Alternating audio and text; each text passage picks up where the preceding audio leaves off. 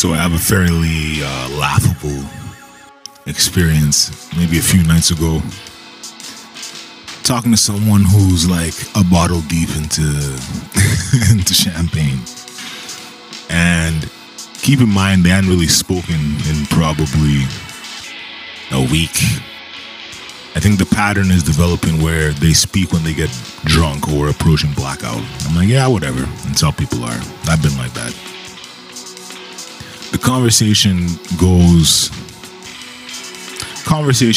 to my trip out of town.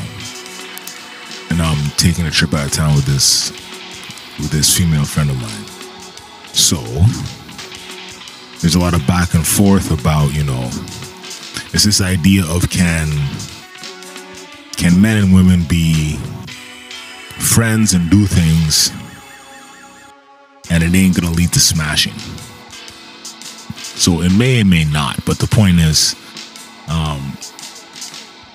I eventually let it slip that I had to get over that whole concept. I had to get over that whole everybody you meet who's a woman has to be like, I'm gonna smash.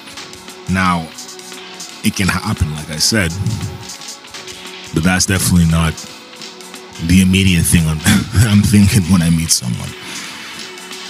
Right? So then they said they couldn't believe it. Now, this is someone who all of their relationships failed, all of their Tinder shit failed, all of their POF shit failed. And so as I'm texting this person, I'm like, am I really going to sit here and listen to this person and their skewed advice, if it even falls in the ballpark of advice, right? Now, someone could say the same for me. Who are you to give advice? Well, that's true, but that ain't the topic of this rant. The topic of this rant is I'm listening to someone drunk with a history of failed relationships. From what I've learned, usually they do the driving away of the quote unquote partner. And they're talking about how, you can't close people off. I'm like, well, I never actually said that, because all I was saying was that, look, at some point you realize you can't catch feelings for everybody. Not that I'm even inclined that way, but that's not even a good way. That's not a healthy way to to interact with the world, to be catching feelings for everybody. And they're like, no, you can't close people off. And then I'm like, all right, so this person is drunk. Nothing I'm going to say to this drunk person is going to penetrate their brain. So I just kind of, cut the conversation short with a series of like, when you click on the iPhone, when someone sends you a message and you can press on it and give a thumbs up or a thumbs down or a haha and so on and so forth. I just gave them a thumbs up for one thing that they said, and then I gave them a little like haha for something else, and I just stopped responding. Because this is the thing. This is why I call this champagne soapbox. Having been an addict, right? You know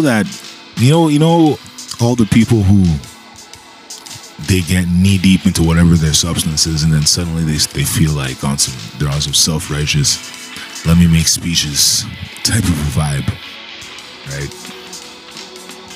It's a weird flex, but it seems to come out whenever somebody's guzzling or using something. And so that's why I said, and then in times past, that kind of exchange would have pissed me off. But then I realized, why waste energy with this? Stop responding and then interact with them another day. The end. You know what I mean? It's like, you got to be careful of those types. You got to be careful of those. And it's not even just those who are like drinking or doing something with advice. There's plenty of people out there who, I don't know, they get off on feeling like their knowledge is of the utmost significance, and therefore they will go over the top to kind of like disseminate information that they think is useful to you, even if they themselves are not like on any kind of upwards trajectory. So watch for them people, man. Watch for those types. It's easy to identify once you've dealt with enough of them, but what I will say is anybody who's quick to give advice straight away in real life who you don't know that well, you got to watch out for that. You got to be careful and wary, right? You don't want to be suspicious of everybody or paranoid, but it's something that reveals itself very quickly.